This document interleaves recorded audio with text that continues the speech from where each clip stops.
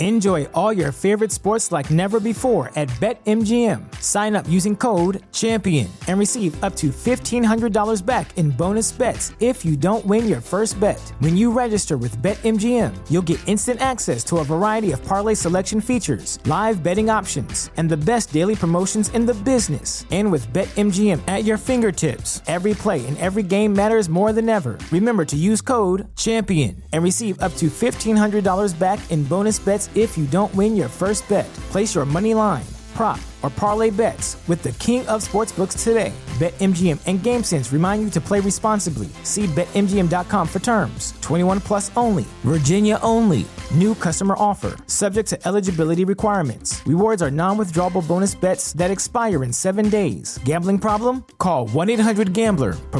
Promotional offer not available in Washington, D.C. As humans, we're naturally driven by the search for better. But when it comes to hiring, the best way to search for a candidate isn't to search at all. Don't search, match with Indeed. When I was looking to hire someone, it was so slow and overwhelming. I wish I had used Indeed. If you need to hire, you need Indeed. Indeed is your matching and hiring platform with over 350 million global monthly visitors, according to Indeed data, and a matching engine that helps you find quality candidates fast. Ditch the busy work. Use Indeed for scheduling, screening, and messaging so you can connect with candidates faster. And Indeed doesn't just help you hire faster. 93% of employers agree Indeed delivers the highest quality matches compared to other job sites, according to a recent Indeed survey. And listeners of this show will get a $75 sponsored job credit to get your jobs more visibility at Indeed.com/podcast. That's Indeed.com/podcast. Terms and conditions apply.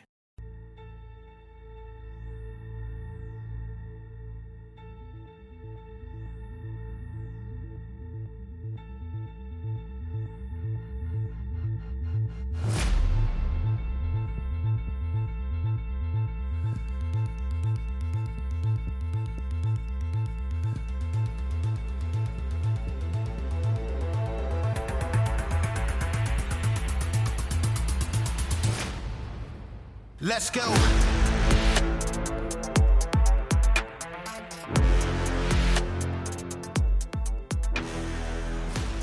Welcome to Citizen. We got a very special guest today, Sean Lake. We've had you on Drinking Bros before, but I don't think you've been on the show yet. I wanted to get you on here because you have a very interesting story and I think a good outlook on life. So how's it going? It's going good. Thanks for having me. And yep, I got to roll in kind of famously late for my time slot on Drinking Bros, which I definitely learned a lesson about how to record and get in your window there, right on the post midterm. So there was definitely some fun conversations we had there. And you and I actually, it's funny enough, we met back in 2017. So this is the third time we've gotten to have a recorded conversation and catch up. Yeah, it's always a fun time. You've got a very interesting background and outlook on life. So let's get into it a little bit. Tell me about your personal background, and then we'll get to the professional stuff. Where'd you grow up? And yep. we'll dovetail that into your relationship with Bub here in a bit. Yeah, absolutely. So you ever seen the TV show Wicked Tuna? Yeah, that sounds familiar. So it's a little fishing town in Gloucester, Massachusetts. Some people know that Sebastian Junger book, The Perfect Storm. It was also a pretty big movie about, 25 years ago. Anyways, I am from Gloucester, Massachusetts. So I was born in Gloucester, lived there as a young kid. My dad was in the fishing industry. My mom was an economist, and kind of an eclectic little fishing village that those were my stomping grounds. And then when I was 10, my parents divorced and I moved to Winchester, Massachusetts, which is just outside of Boston, like a stone's throw away. And those were kind of the formative years, like, fifth grade through high school. That's where I learned everything I needed to know about skateboarding and punk rock music and sideways sports and hacky sacking and all the fun stuff to kind of, I guess, go against the grain, if you will, of everything that was going on around me. And that led me to attempt going to college, dropping out immediately to pursue the dream of becoming a professional snowboarder. So Snowboarding. This is actually, I should probably set the stage. I'm 51, so we're talking about life in the 80s here. Um, Dropped out of college my freshman year in 1989, 90, and moved up to Snowbird, Utah with my best buddy from high school, my older brother.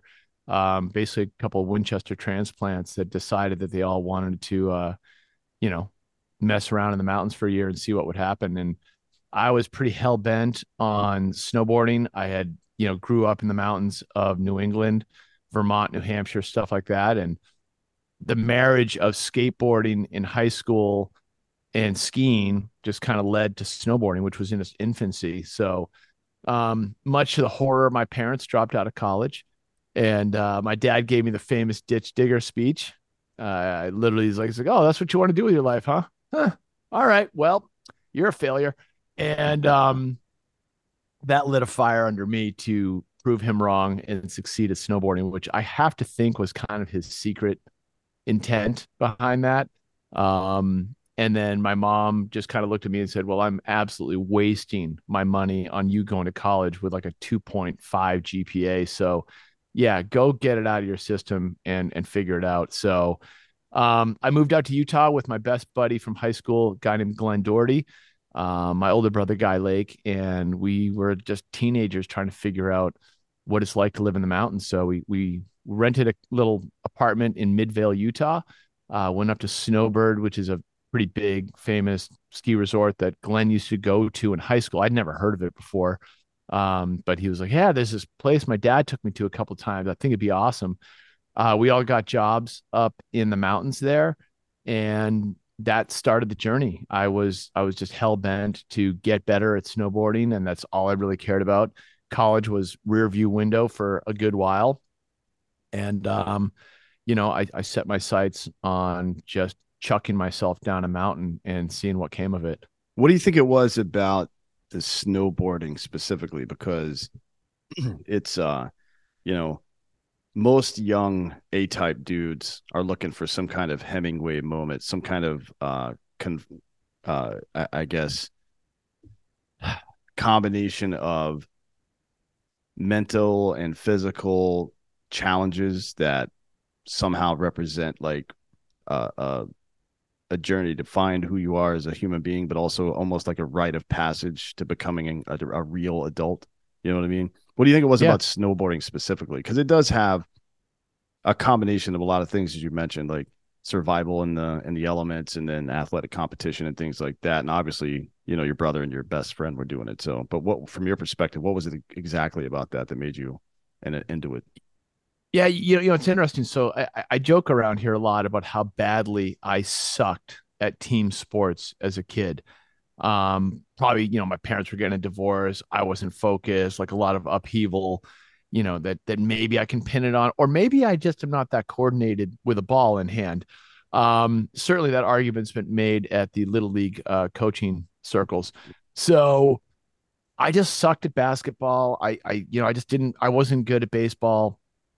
But I always had that drive in me, and I always wanted to be good at doing whatever it was that I was doing. So my parents were big on individual sports. They were tennis players, they were runners, and I just kind of had that model of watching them be very competitive growing up. And I didn't really think about it at the time. It was just what my parents did. They played tennis, and I was a little kid, so I sat on the side of the court and I had to make myself do stuff. But there was one thing I noticed, is that they were willing to bleed to beat each other. And that just kind of like, it's in the air. And I was breathing that air. So wait, you're talking about your parents? I'm talking about my parents. This is at a young age. And then when I sucked at those team sports, I kind of got drawn into swimming. I got drawn into track. I got drawn into doing something. And I wasn't the best at it, but I liked it. What I found that I had kind of a little predisposition for was skiing and snowboarding. Like I just naturally moved down the mountain. It felt really natural to me. I still ski to this day, but snowboarding was this like ultimate marriage of an individual test of getting down the mountain. This was also really early stage. Like snowboarding was very rudimentary back then. And culturally, it really spoke to me because I was a teenager. I had that kind of like fiery teen angst thing of like, well, I can't play football or I suck at it. So I'm going to go do this punk rock thing, which is skateboarding and then snowboarding. So I was definitely fueled culturally, but the drive that I picked up as a kid was the one that made me want to do it better. So dropping out of college to me made the most sense. Like, Sure, I yeah. don't need college. I need snowboarding. I need to prove to my dad that I am better than a ditch digger. I need to prove to myself that I can climb this mountain and get down it. And I had that excitement. So when, a Hemingway moment would be, what are you made of? How do you test what you're made Right. of? Yeah, And that's an interesting thought because in team sports, it's like you go through series of practices and familiarizations with each other and stuff like that. And it can be difficult to gauge how much progress you're making because it's not just your effort that's being gauged, it's a lot of different people's effort, right? So yeah, it's almost like in a individual sport you see more immediate results from your effort. Like when you're hurtling down the mountain, you know whether or not you got what you were trying to get right. yeah, Otherwise, you're on your face and ass the whole time, right? exactly. I mean, learning a trick, on a skateboard, like there is something incredibly satisfying about trying something 500 times and failing at it and then getting it and unlocking that, coordination, agility, and fear. Like you're overcoming a fear because every time you fall, it hurts and you get up and you do it again. And, I have a ton of respect for skateboarders who really push that limit because they are literally pummeling themselves to get better at this one thing that's very specific to them. And I was always drawn to those kind of goals and achievements. It was less about the accolades and anyone around Mm. me. It was about that feeling you get right inside of here to to rally it. And then yeah, there's that peer support of your buddy who sees you land the trick and it's like, yeah. And there's a little fire inside of you that makes you want to go to the next level. And that Yeah, that's level doesn't really have a ceiling. right. I mean, there's always something new, right? If you compare like the 90s X Games to the stuff that's happening now, it looks like two different sports. It's Yeah. things advance so quickly. I always really enjoyed that. Just one of the other things that I'd like about individual sports is that you learn to fall down and get back up on your own, which I think is a really important characteristic to have in life. Now, when it comes to skateboarding and snowboarding, quite literally how to fall down, right? And I think that's I've been watching these guys in the NFL this year, especially getting hit and falling to the ground and getting concussed, and they get tackled and they fall down like rag dolls, right? Like they don't know how to gracefully hit the ground and not suffer serious injury. Like a skateboarder, if you watch a professional skateboarder, yeah, they get injured sometimes, but more likely than not, when they miss a trick and fall down, they roll the right way or they fall the right way where they're not going to get super hurt. But NFL players haven't seemed to fit. Like I watch Tua Tagovailoa from Miami. Every time that dude gets tackled, he's stiff as a board and just falls right back on the back of his head. And Yeah. just a little bit of jujitsu or skateboarding or something like that as a kid would have probably prevented a lot of this stuff. Yeah. Honestly, gymnastics, jujitsu, like those, like how to roll, how to use your body, just body awareness. Those things go a long way. It was one of the biggest like kind of regrets I had in snowboarding was that because jujitsu wasn't a thing back then. Was gymnastics. I was like, man, I really missed a window there because I had friends that had done gymnastics and their body awareness was like, way advanced. So I just had to learn it. But that's the thing. Like once you fall and like you break a bone, you don't want to fall like that again, but you're not going to give up the sport. So you got to learn how to fall better. So yeah, you're absolutely right. Like you're not going to fall. Like I always love that with my kids. I'm watching them now get on a pair of skis and they're like, I didn't fall. And I'm all quick to remind them like, hey man, every time you fall, you're learning. Every time you fall, you're figuring something new out. So don't be afraid to fall, because if you don't fall, maybe you're not pushing yourself hard enough. Sure. Yeah. I mean, look, that's kind of one of the maxims in software development. If you release software and it doesn't have any bugs, you waited too long to release it. You know what I mean? Like Yeah. there's this I don't know what you would call it, just an appetite maybe, or a tolerance of failure that is necessary if you want to improve throughout your life. You know what I mean? Yeah. Like if you only do Com- things you're good at, that's not really going to work out very well for you. no, no, no, not at all. Which is why I'm now the assistant coach at Little League Baseball, which is like just with the God's most cruel, card to dish me. But I'm Mhm. like, all right, I guess I'm in. Don't watch me throw. Do what I Yeah. say, not what I Yeah. do. Yeah. Well, it is what it is. Hopefully, I think your attitude is probably more important at this point in Little League than your ability. And I mean you as a father, just because that early athletic competition with kids has been watered down so much at this point. It's like they don't learn the whole point of it isn't to put them in a feeder system and see which kids are and are not going to be professional athletes, because Yeah. that's just not that's not how it goes, right? There's not going to be a whole lot of professional athletes that come out of childhood athletics, but the the team sports and the individual sports, they all teach lessons. That's the point.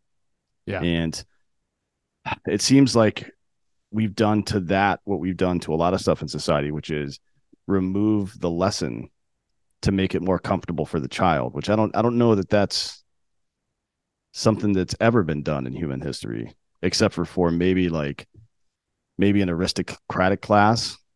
That's happened from time to Yeah, time, like but for coddling. regular people, yeah. Yeah, maybe coddling at the most upper echelons of society, and like look where that got them. Diminishing ranks over Mm. time. So I'm going to go ahead and say, I want the bumps and bruises. And it's something I always got to remind my wife too. I'm like, hey, good, good. He fell down. All right, Mm. good. Got a scrape. And he'll do it better next time. And in the team sports setting, I do not have an alpha athlete kid, but I've got a really enthusiastic kid who wants to play with his friends. Right. So there's going to be some lessons unlocked there, and we're watching it. I mean, the parent crew that I'm with is definitely, they are aware of that watered down, but they're aware of that everyone gets a trophy, and we're definitely trying to we get where the kind of like rules of the league are, but how do Mm. we keep ours special? How do we push our kids a little bit harder, show a little pride in what they're doing, be teammates, support each other, like just these lessons that are going to be ingrained in them, hopefully for, decades to come. So it is interesting. And I mean, and going back to snowboarding, it's an individual sport, but there is a community inside of it that I also was really drawn to. There is the idea of like you guys are doing something together that's different, and you're defining something new. That was a pretty special, I guess moment in time to be a part of. So I Mm. think snowboarding in the 90s, kind of like X Game in the 90s, like you were inventing something. It was the first time. It hadn't been refined to where it is today. Like I look at the sport today and it's next level. Yeah, that's crazy. Um, Yeah. it's Especially the I big couldn't especially fathom. the big jump part. That's the one. Like I watch all sorts of athletic competition, and I have been to war literally, and one of the things that really where I'm like where I just pause for a second, like, oh shit, is the big jump. I swear to God, every time I watch that, I'm like, how are these people alive? Every Yeah. now and again there's an accident, but it's that one is incredibly difficult to do and very dangerous. So yeah, it's this sport is almost unrecognizable from what it was back then when it Yeah. first started.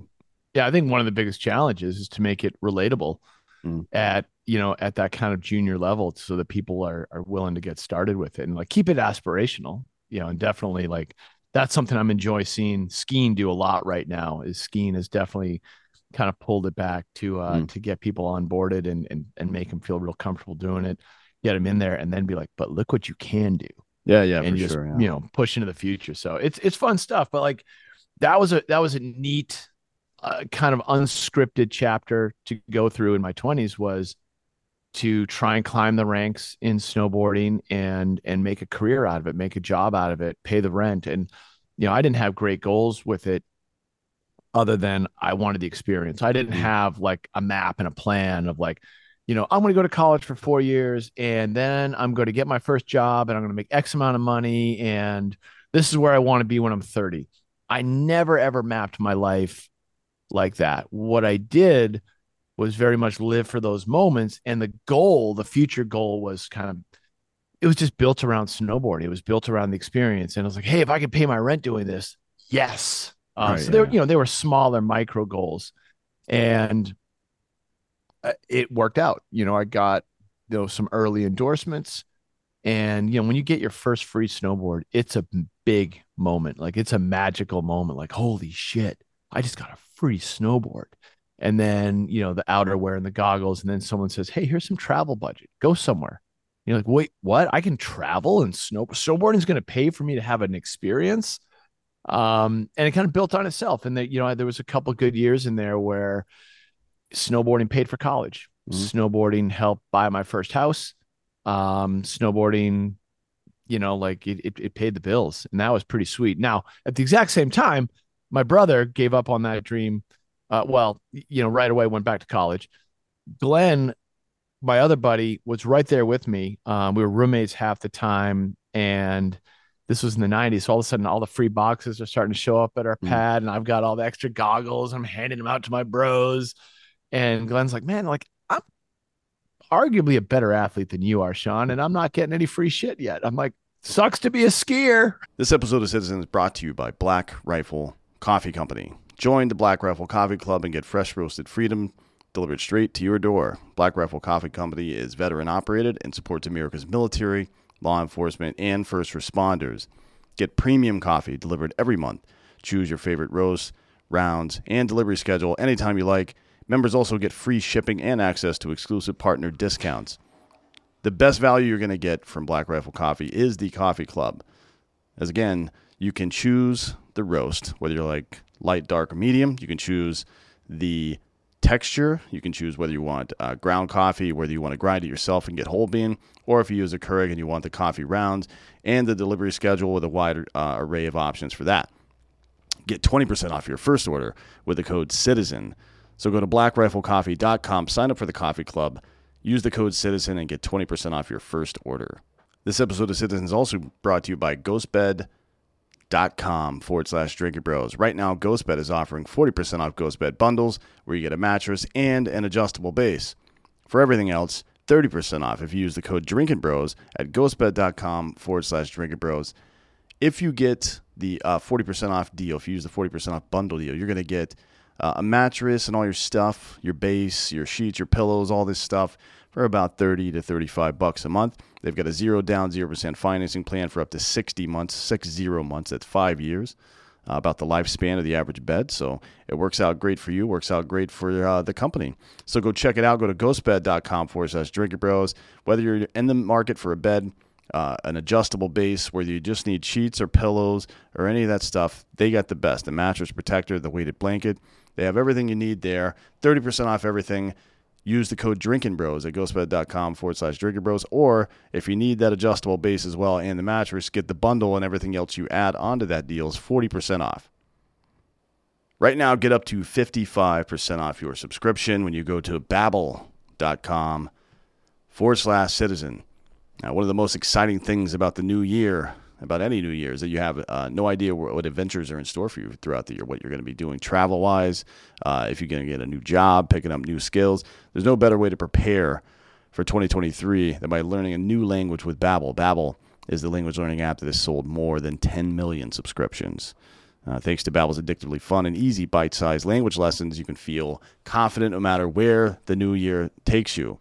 I'm personally planning on going to Eastern Europe later this year. We're going to go to probably the Caribbean or Mexico or maybe both. So I'm going to bone up on a little bit of at least the conversational stuff so I don't sound like an idiot, right? With Babbel, you only need 10 minutes to complete an individual lesson, so you can start having real-life conversations in a new language in as little as 3 weeks. Other language learning apps use AI for their lesson plans. But Babbel, lessons were created by over 150 language experts and voiced by real native speakers, not computers, so you get that real authentic accent. You can choose from up to 14 languages. They have speech recognition technology, which again will help you improve your pronunciation and accent. And there's a bunch of different ways to learn. In addition to the lessons, you can listen to podcasts, games. You can play games. There's videos, stories, even live classes sometimes. So the last part of that is it comes with a 20-day money-back guarantee. So if you're not thrilled with it, if it just doesn't do what you need it to do, then you can get your money back. But I promise you that will not be the case. I've used this myself. It's very effective. Start your new language learning journey today with Babbel right now. Get up to 55% off your subscription when you go to babbel.com/American. That's BABBEL.com/American for up to 55% off your subscription. Babbel, language for life. Yeah. You got to get on the new thing. But this is a really interesting story because a lot of people do, I guess, bet on themselves. They take chances. They leave things behind, jobs they don't like or school or whatever it is. But the way that you lay it out is the way, to me, that it makes sense. And I think, you can't do one without the other. So, yeah, you take the chance and you bet on yourself. But as the results come in, as the revenue starts to come in, you don't just assume that that's going to last forever. You use it to build other infrastructure, right? You buy a home, or you use it to pay your way through school, or you start a business with it, or something like this, right? Where it's going to turn into more money for you down the road. Because look, no matter how good you are at something athletically, eventually you're not going to be able to do it anymore. Bingo. And you don't know if it's going to be just a moment in time where there's a 2 or 3 year period where you're really hyper successful and then all of a sudden it's gone entirely, right? It's happened to a lot of people, especially over the last couple of years. A lot of people have lost businesses. And, I want people to take those risks because I like the ingenuity. I like the creator economy that we're in now, where you can, if you make the right moves and work hard enough, you can really make something for yourself these days. But you're not going to do that if the checks come in and you start buying stupid shit. You know what I mean? Yeah. Like that's not what it's all about. That's not being self-made. That's just being a child, to be honest. Yeah. It's interesting you say that because like when you're on your own as a teenager and you're accountable for your rent and your food, you're not, I believe, at least the way I took it was I lived pretty humbly. It was like crash on your buddy's couch, like rent the closet. Don't rent the bedroom. That's too expensive. Rent the closet because you can put your mattress in the closet and be just fine.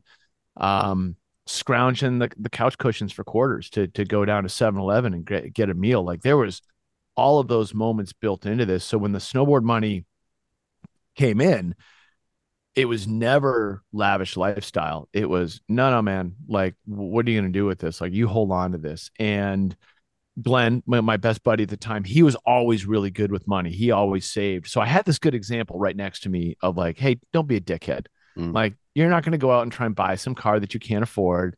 It was no. Buy a responsible vehicle and make it work. And so the flashiness was just never there. It was never a part of the program, which is great because I've carried that through. Like once you've done that for almost a decade, even when you have started to make more money, that just means you got more opportunity to save and invest and do something else with it. So that's always been kind of built into it. And part of that, anyways. A big part of that is, especially in the younger years, is not giving a shit what other people think. Not that you genuinely don't care at all what they think, but prioritizing the goal, the effort, the optimization, the organization over the outward appearance, right? Because you can't spend pride. That you can't buy anything with your pride. So, I think that's a big problem for a lot of people that are starting out early. They're too proud or not humble enough, or they're worried about how people are going to think about them because they're doing this or that. And then, there were guys like that in the Army. There was this this guy that was getting out right around the time that I showed up at the 82nd Airborne, and he was for his entire military career, everybody thought he was kind of a goofy weirdo, because he never did anything. He never spent any of his money. But when he got out of the Army after 4 years as a specialist and had $85,000 in the bank while everybody else had debt, right? They were like, oh, that was really smart of him. It's like, yeah, it was really smart of him. that's a really good idea. But at the time, he had to put up with people talking shit. And sometimes Oh you're yeah. going to have to put up with people talking shit. That's just the way it goes.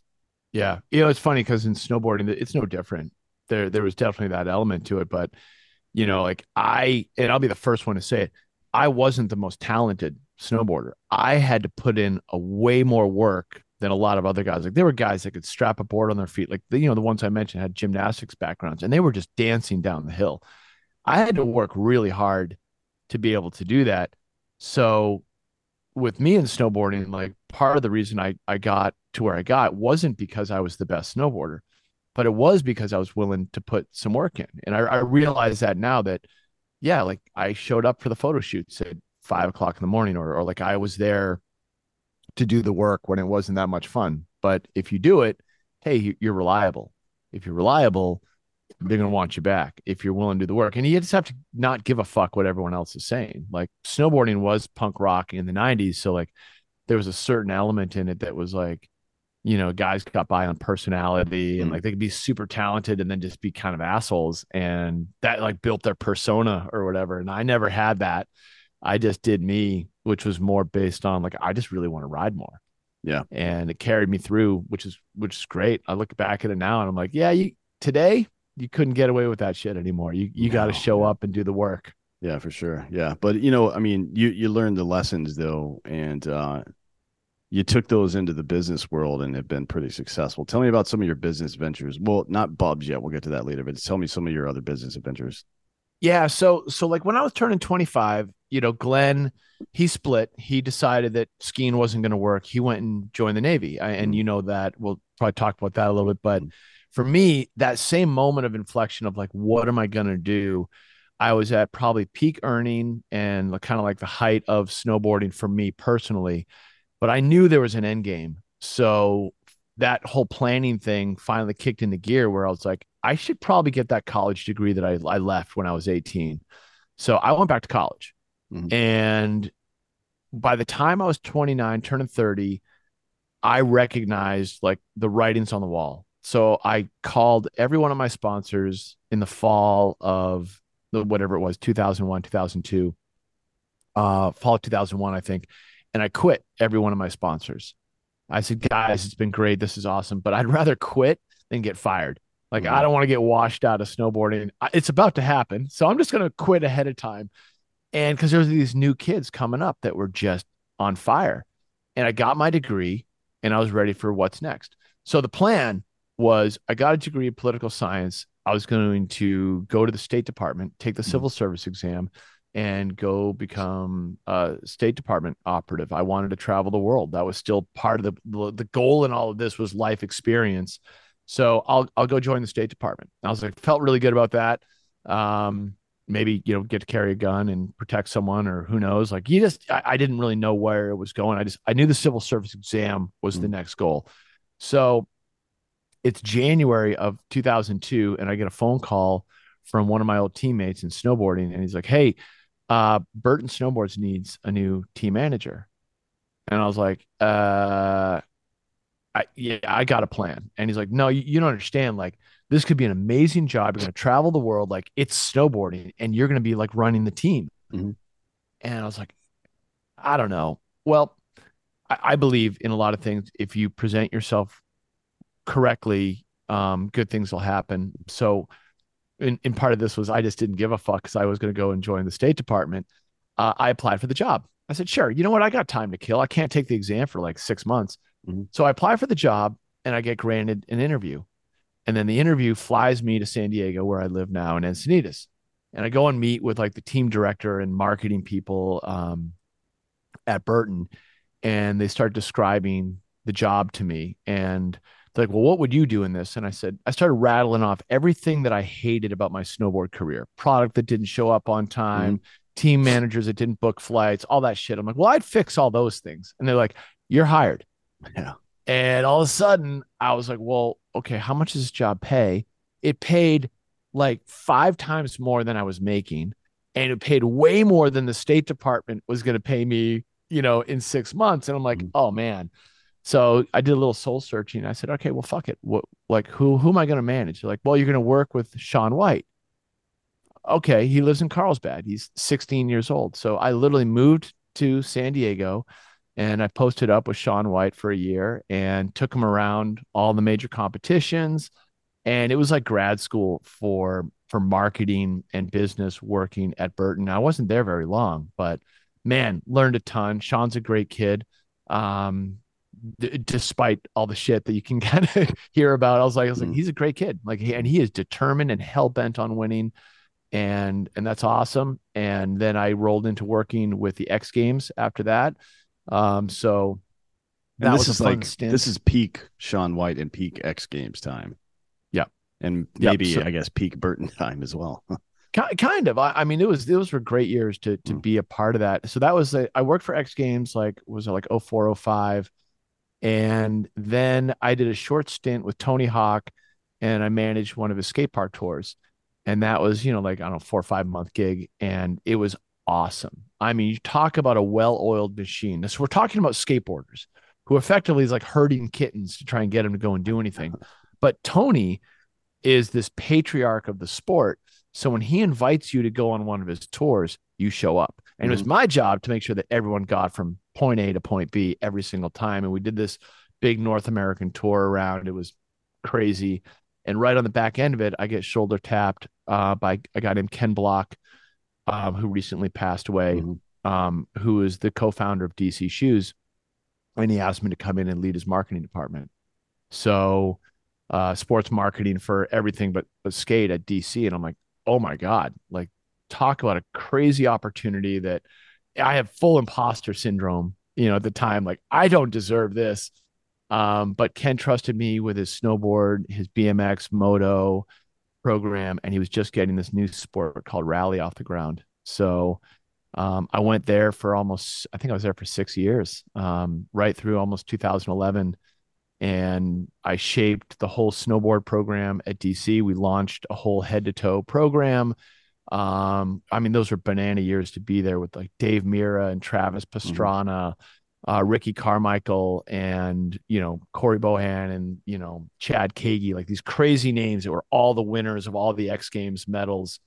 Um, and everyone in snowboarding that I got to work with. Like, I was on top of the podium with Torstein Horgmo when he won his first X Games, Haldor, Devin Walsh, like Ika Backstrom. These names that maybe don't mean a lot to anyone listening, but you just do a Google search on them, and you're like, all these guys won X Games gold medals. Mhm. Some of them went to the Olympics, and it was an amazing time to be very entrepreneurial, which is what I realized on kind of reflecting back, that a lot of those jobs along the way, they were self-driven. You didn't have like do your widget report here. And those were little elements of it, but you were starting out to define someone's career or a marketing initiative. And it was a super fun time to be a part of those sports. Yeah, but I mean, a big like herding cats for sure. It had to be even with some of the top level guys. I love Travis, but Jesus Christ, getting him to he's just getting pulled in so many different directions. I guess that And that's been happening to him since he was a teenager. yeah, for a very long time. Yeah, that's interesting. The DC shoes thing is really interesting. And then uh, at some point, uh, well, let's get into Glenn because I think this is Yeah, I, there I was definitely some parallel journeys yeah, yeah. going with my best buddy there. Yeah, I think Um, a lot of your story is also his story, so I think it's important to come back to that and tell me about your relationship with him growing up, and then kind of how you guys, I guess stuck together over the years. Yeah, it is interesting. Like, you look back at your best buddies over different chapters, and I think everyone, like, we have a lot of friends that fall into chapters in our lives, and for some of us, there's very few that transcend all of those chapters. And Glenn and I were both middle children. We had an older brother, younger sister. Our older brother, younger sister, everyone was spaced evenly apart. Um, so we kind of had that middle kid thing. Like, you're not really seen as much, and you're probably going to be the black sheep, and you're probably Mhm. going to make rebellious decisions. And we both fit that mold to a T. So as 13 to 15-year-old kids, we were just like, I see you. Let's go fuck shit up on the side. And then let's hope we don't get caught, but we actually really want our parents to notice us, or, whatever the hell that's all about. So when we took off to college, Glenn was a year older than me, and we kind of regrouped after my freshman year. The move to Snowbird was this like hatching of an evil plan. It was like, how do we win life?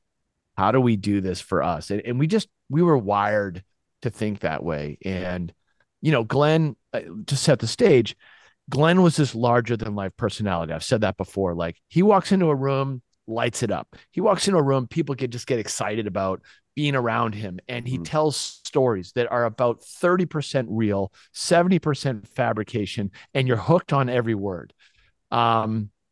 He slept with half the women in the room, guaranteed. And you're surprised because some of them weren't attractive, but he made sure they felt attractive. And he just had that charisma. So he and I were, we just clicked. And, this guy goes and tours with the Grateful Dead one summer with my brother. Like, I think I was 17, he was 18, because he was a year older than me. And then he comes back and he's like, I want to be a river raft guide, like all these crazy jobs that just fed into this very eclectic adventure seeking lifestyle that we both strove for. So when he took off, that one summer, we regrouped, and it was like, what's next? And it's like, let's drop out of college. And he's like, well, let's move to Snowbird. Like, Snowbird's the spot. I'm like, I've never even heard of that place. Utah. What's that? And we're just like, yeah, we had this one Mormon girl in high school. We're like, are all the people like that? So, there's no internet. So we're just figuring it out with a rotary dial phone going, let's go to Utah. We move out there and, immediately established this motley crew of eclectic ski bums from all over the world. And Glenn just collected people throughout his whole life. He's always collected people, and he saw things in people that maybe they didn't see in themselves. And he just kind of elevated those around him. Like, he just kind of leveled you up. And I don't want to pump him up too much because, he's still human, but he's not here to defend himself either. So I can talk some shit. But Glenn just, he brought out the best in a ton of people, and myself included. So, well, we know people like that too. Like Jared is like that as well. Just like for some reason, the way his brain is built, it's like you meet four people and your brain tries to weave those four people into a framework that makes sense. And a byproduct of that is, hey, you guys should get together and talk about this or whatever. Like, you see things like that happen a lot with people like that, with people like Jared and Glenn. It's really interesting how it works. Yeah. Yeah. I love it. And, again, more on reflection now than when we were in real time. So by the time we turned 24, Glenn had been a ranch hand, a river guide, did the whole tour with the Grateful Dead. We painted houses together, like just all this eclectic adventure stuff. And I had made it on the snowboarding path, and he hadn't made it as a skier. And again, really talented skier, but, wrong time, wrong space in history. Skiing wasn't really taking care of its people the way snowboarding was on this explosive growth. So he goes on a surf trip to Costa Rica. He's 24 years old. He comes back and he's like, Sean, I'm going to swear you to secrecy here. Because remember, we're in ski bum culture. Like, everyone's stoned, everyone's drinking, everyone's, long hair, shaggy. Fuck, my hair is bright purple at the time. And he's like, I met these Navy SEALs down in Costa Rica, and I spent some time with them. And they really told me I have what it takes to, like, I should check this out. And I'm like, what? Navy SEALs? Like, isn't there like a VHS movie from Charlie Sheen that we should rent and like do some research on this? Yeah. And literally we rented the movie to watch it, or, whatever. We're like, wow. And he's like, yeah, don't tell anyone. Like, don't tell our friends. They won't understand. But if I haven't made it as a pro skier by the time I'm 25, I got 1 year, I'm going to join the Navy. Turns 25, hasn't made it as a pro skier. I drive him to the Navy recruiter in Sandy, Utah. And he walks right on in there, long, shaggy hair, signs his contract to join. And, a month later, he's off to basic. And so this is like 1995.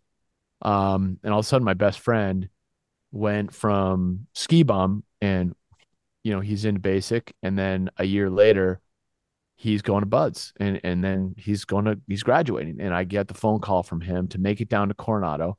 And in classic snowboard Shaggy fashion, three of our buddies, Chad Z, Marty Weishart, myself, road trip from Utah down to Coronado and roll up onto the grinder for his Buzz graduation about 15 minutes late, like come screeching in the back end of it, walk in there, all heads turned. Glenn's up on stage getting pinned, just shaking his head at us.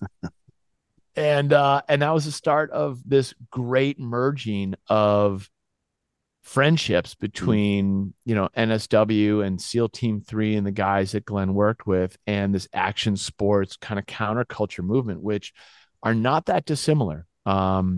It's funny when you said earlier, I give pause when I see, Big Air at X Games, like, holy shit.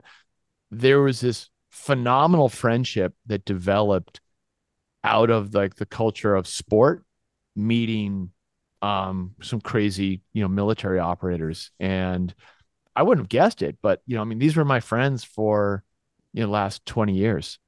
Yeah. There was a guy, I think his name's Jason. He played guitar for Pearl Jam for a bit, but he was a special forces operator and then a skier as well, or a snowboarder as well. And then it's very common, actually.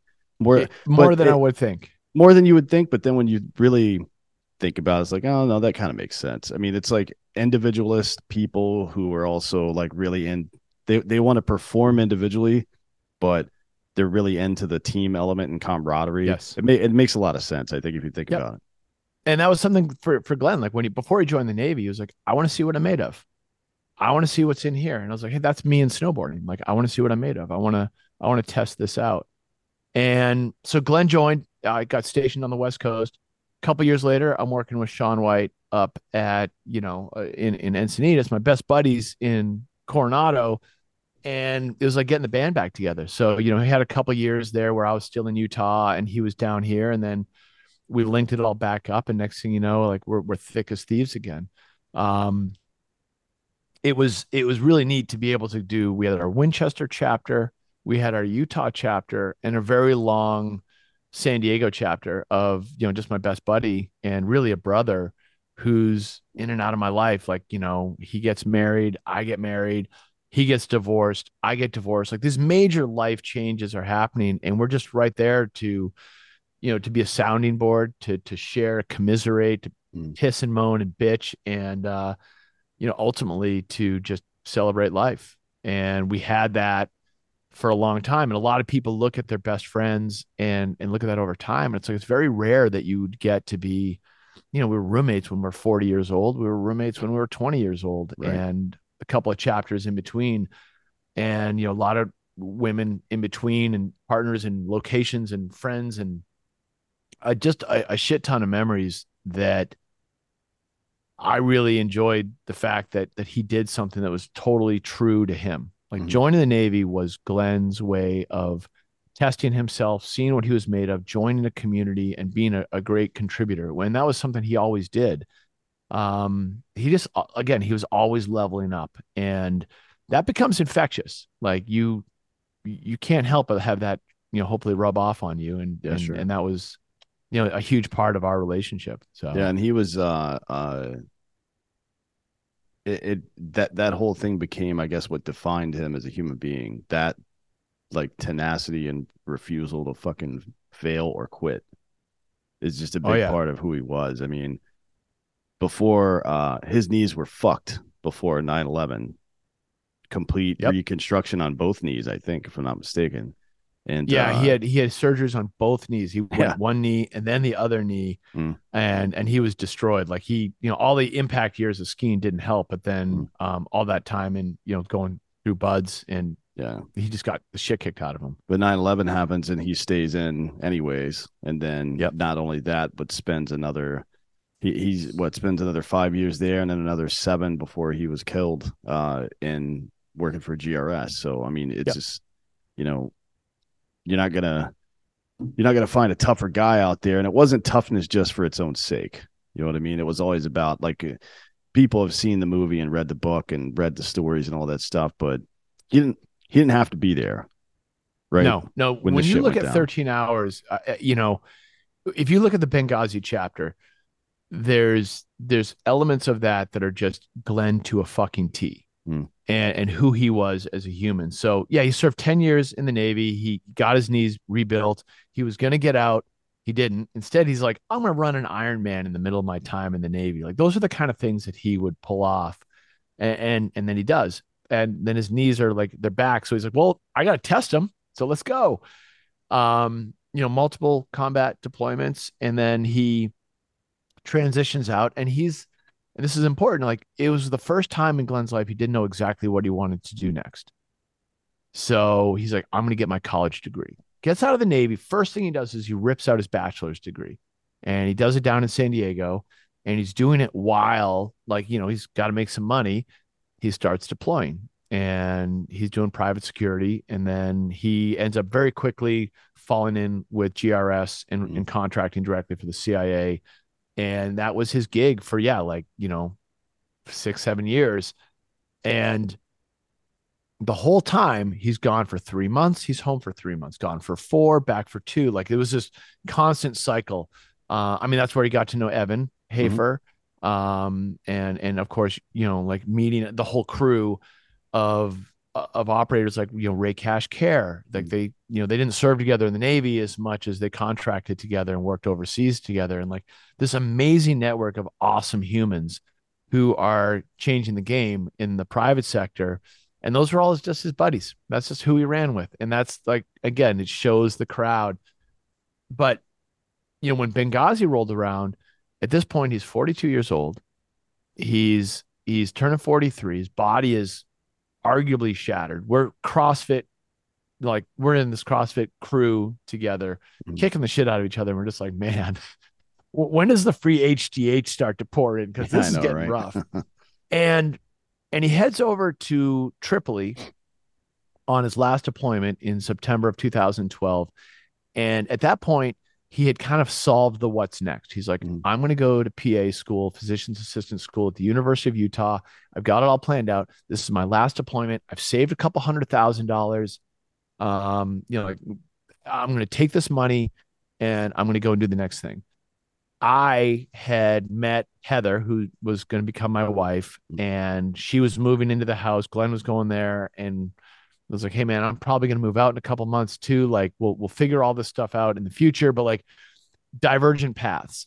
And it was awesome because Glenn had figured that thing out. He's like, I know what I'm going to do next. And it took him years to get there. And I don't think that's uncommon when you're transitioning out of a highly skilled job. What to do next doesn't always fall into place, whether it's entrepreneurial or, whatever the thing is. Like you don't always know what that's going to be. But he finally unlocked that, goes to Tripoli, and then 9/11 happens. The 9/11 of 2012, the terror attacks in Benghazi. So Glenn's in Tripoli, and his buddy Tyrone Woods is down in Benghazi. And, they did some onboarding together in GRS, and he's like, my teammates are down there. All my people are down there. My friends are down there. And he was moving mountains to get through the red tape and the bullshit to get from Tripoli down to Benghazi. One of the best stories I heard about this exchange is, I'll tell it now, but it's, kind of off the record, was Glenn started calling his bank to see if he could get his bank, because of the time change, to wire over like $40,000-$50,000 to rent the plane that they didn't have permission to use so that he could hop on the plane and fly to Benghazi. And he'd assembled, like there was a team of people that were ready to go, but they didn't have a fucking plane. So he was trying to get his own plane. Like that's Glenn to a T. His bosses at the CIA eventually mustered up a plane, and Glenn flies, 2.5, 3 hours from Tripoli to join this fight in the middle of the night down in Benghazi. And he gets there, and there's immediately more red tape. It's militia shit where like they weren't being allowed to leave the airport to go to the CIA annex. eventually, a couple more hours goes by, and this is all during the whole 13 hours timeline. Glenn gets into the CIA annex, and first thing he does, help others. Goes right in and starts administering medical first aid to all the Americans that got fucked up over at the consulate, and patch some people up. And he's like, where's Tyrone? And I'm hearing this from the guys that were on the ground, and I've spent some time talking, with Tonto and some of the other cats that they were part of the author group of 13 Hours, and then some of the other State Department folks that were, on the ground there, and they're just telling me intimate stories about like what it meant in that time, and it just reinforces who he was. First thing he does, hits the ground, runs right into danger. Like the most dangerous place you can be is that CIA annex, and he goes right in and he makes sure everyone's okay. All right, as soon as they're okay, he's like, I got to get on that rooftop. And as I understand it, he rolls right up onto the rooftop with Ty, and they just start popping bad guys left and right. And I mean, like video game style. And those guys gave it to the enemy really, really good. And there were 3 mortar strikes that happened not long after Glenn got on that roof. We're talking a couple of minutes. I don't think he was up there for more than a half hour. And one goes short, one goes long. They're triangulating, and the third one hits the roof. And Glenn and Ty were hit. They didn't die instantly, which in a lot of ways sucks. But they both died on that rooftop. And the rest of the enemies, it was right at dawn. Visibility is there. Bad guys back off. They get out of there. Glenn and Ty are pulled off the roof, and the rest of the team that were there successfully, get out of the annex, back to the airport where the airplane that Glenn helped secure is waiting for them. And I get a phone call, and the phone call happens, it's like, I don't know, lunchtime or something in San Diego, the morning of the 12th. And, I get this call, and I would never answer the phone from an unknown number. Like I very rarely, I'm a big screener of calls. I'm like, all right, I should take this call. Just that little voice in my head said that. And I fucking knew right away, like, is this Sean Lake? Yes. I need you to return to your home, and we'll meet you there. Okay. And I had heard the news, like going to bed the night before, something popped up on the news about like some sort of skirmish. And I wrote Glenn a quick email. I'm like, hey man, be careful over there. Cause we always communicated when he was overseas. Mostly it was him writing me notes saying, don't kill my fucking plants. And I would, just for the record, sorry about that. But I just wrote him that quick note, and then the next morning just had that uneasy feeling. But I'm like, no, Glenn's in Tripoli, man. He's like fucking hours away from any bad stuff happening. He'll be fine. And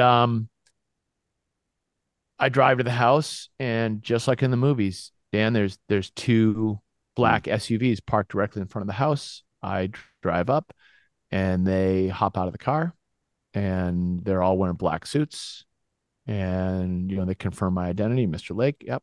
We're regretful to inform you that Glenn Doherty died in Benghazi.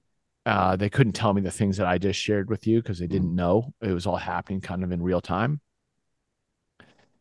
And they said, you're Glenn's listed next of kin, and we have to ask you permission to notify his mother.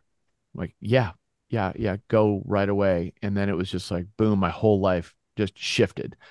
I was the executive of Glenn's estate. I was his listed next of kin. I was in charge of all of his legal affairs. So it was go time. And I just went into it, and, there was all this media. There was a ton of attention around it. Thank God my wife, Heather, works in the media. She knows how to manage those things. So she kept me away from all of that. Next thing you know, I'm flying to Boston for a very big national funeral. I'm sitting down with his family. I'm reviewing like best practices and what to do. And, it's funny because Glenn had this fucking wicked sense of humor behind it too. About a year before Glenn died, we sat down and we're like, we're both in our 40s now. We should probably have wills. Mm-hmm. Like, yeah, that makes sense. He's like, okay. And Glenn led the charge on this because he was the organized one. Mm-hmm. He's like, I'm going to leave all my debt to you. And I'm like, oh, that's great. I'm going to do the same thing to you. So here we are, like leaving each other's shit in each other, in charge of each other's crap. And we're like, yeah, that's great, but we're going to live forever. So it doesn't matter. And all of a sudden I'm like, oh, all right. Like it just got real. So Glenn had this one desire. He's like, I want you to take all my shit and sell it and throw the most epic party ever. Like just send it. Like I want everyone just raging, go on heli trips and surf trips and like do all that. I'm like, I don't think you've got that much money, but we'll figure it out. So when Glenn died, that celebrating his legacy again was key. Glenn's sister, Kate, came up with the idea of starting a foundation to help special operators transition out of active duty to civilian life. And that was the Glenn Doherty Memorial Foundation, which I'm really proud to say has issued over 100 scholarships as of the fall. I think they're probably like 110 now. Just helping fill gaps in the GI Bill, get special operators, their families through the burdensome, time of transitioning out and going to school, build those skill sets, like level up, figure that out. It was very on Glenn to get behind something like that. And then I took his estate and his funds and I divided it by 4. I said, okay, well, Kate, here's a 4th. Glenn's mom, here's a 4th. Greg, his older brother, here's a 4th. And I'm going to take a 4th and I'm going to invest it. And I'm going to take that money and I'm going to go on heli trips and I'm going to go on surf trips and I'm going to take Glenn's friends and we're going to celebrate.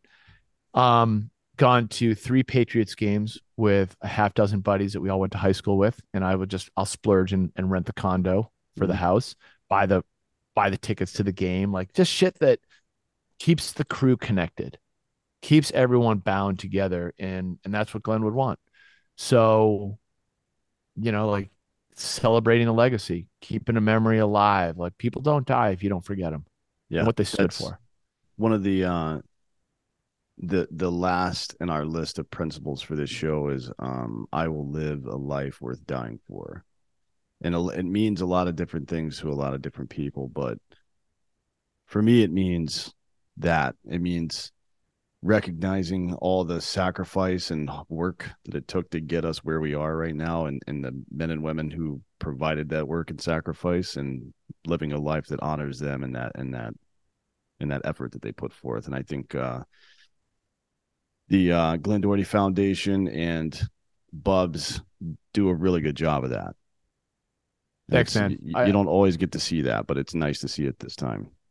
Yeah, it's the whole Bubs deal, right? Like Bub was Glenn's call sign in the Navy, and the brand really just it came about at this great confluence of events. Like the foundation was up and running, the 13 Hours movie had come and gone, and the foundation was also like kind of plateaued. Like they weren't raising much money.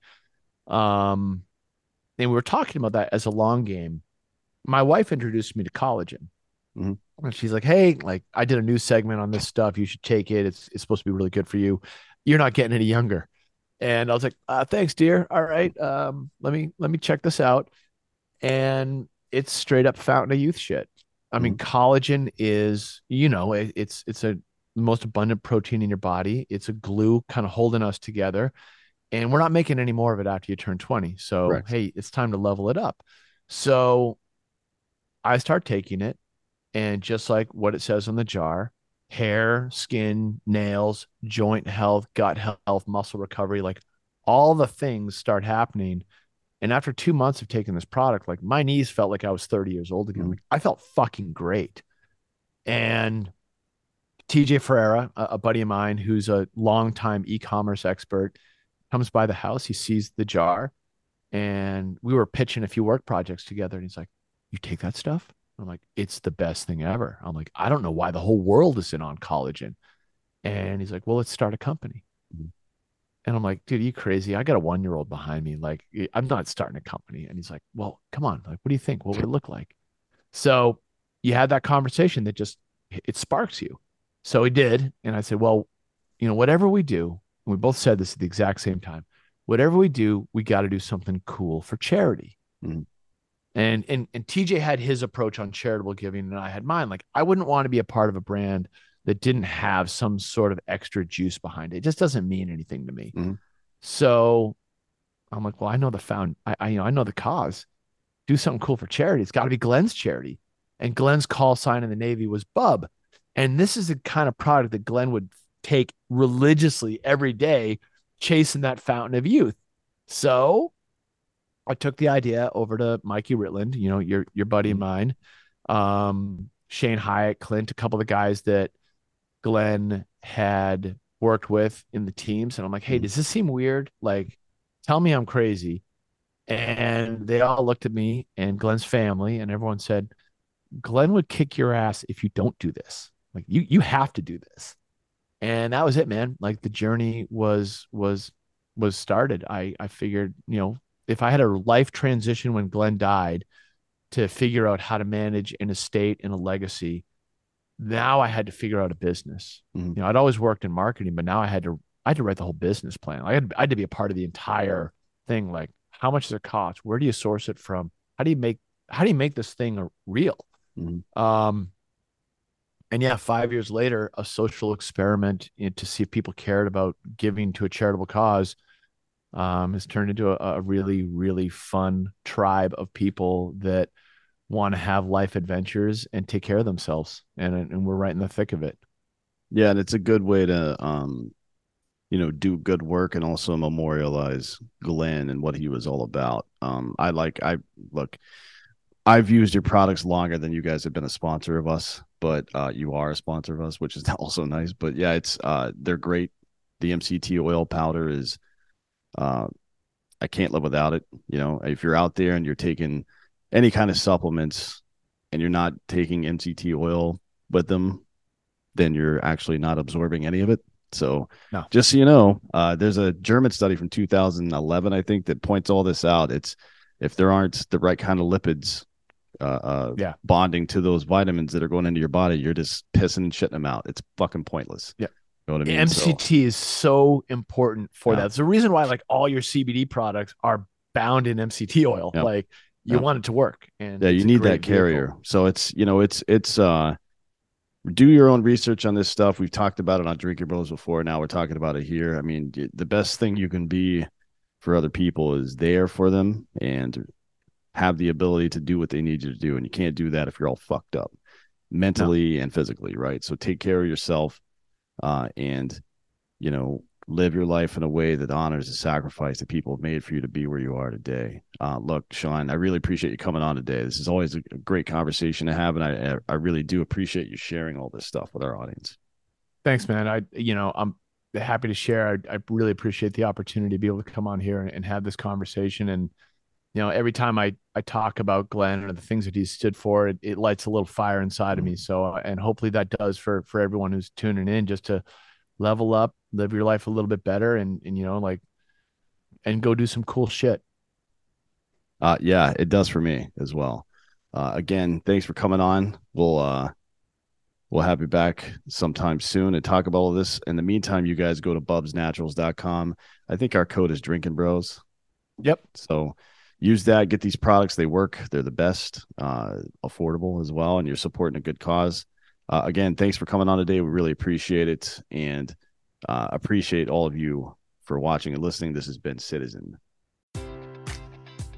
Enjoy all your favorite sports like never before at BetMGM. Sign up using code CHAMPION and receive up to $1,500 back in bonus bets if you don't win your first bet. When you register with BetMGM, you'll get instant access to a variety of parlay selection features, live betting options, and the best daily promotions in the business. And with BetMGM at your fingertips, every play and every game matters more than ever. Remember to use code CHAMPION and receive up to $1,500 back in bonus bets if you don't win your first bet. Place your money line, prop, or parlay bets with the king of sportsbooks today. BetMGM and GameSense remind you to play responsibly. See BetMGM.com for terms. 21 plus only. Virginia only. New customer offer. Subject to eligibility requirements. Rewards are non-withdrawable bonus bets that expire in 7 days. Gambling problem? Call 1-800-GAMBLER. Promotional offer not available in Washington, D.C. As humans, we're naturally driven by the search for better. But when it comes to hiring, the best way to search for a candidate isn't to search at all. Don't search, match with Indeed. When I was looking to hire someone, it was so slow and overwhelming. I wish I had used Indeed. If you need to hire, you need Indeed. Indeed is your matching and hiring platform with over 350 million global monthly visitors, according to Indeed data, and a matching engine that helps you find quality candidates fast. Ditch the busy work. Use Indeed for scheduling, screening, and messaging so you can connect with candidates faster. And Indeed doesn't just help you hire faster. 93% of employers agree Indeed delivers the highest quality matches compared to other job sites, according to a recent Indeed survey. And listeners of this show will get a $75 sponsored job credit to get your jobs more visibility at Indeed.com/podcast. That's Indeed.com/podcast. Terms and conditions apply.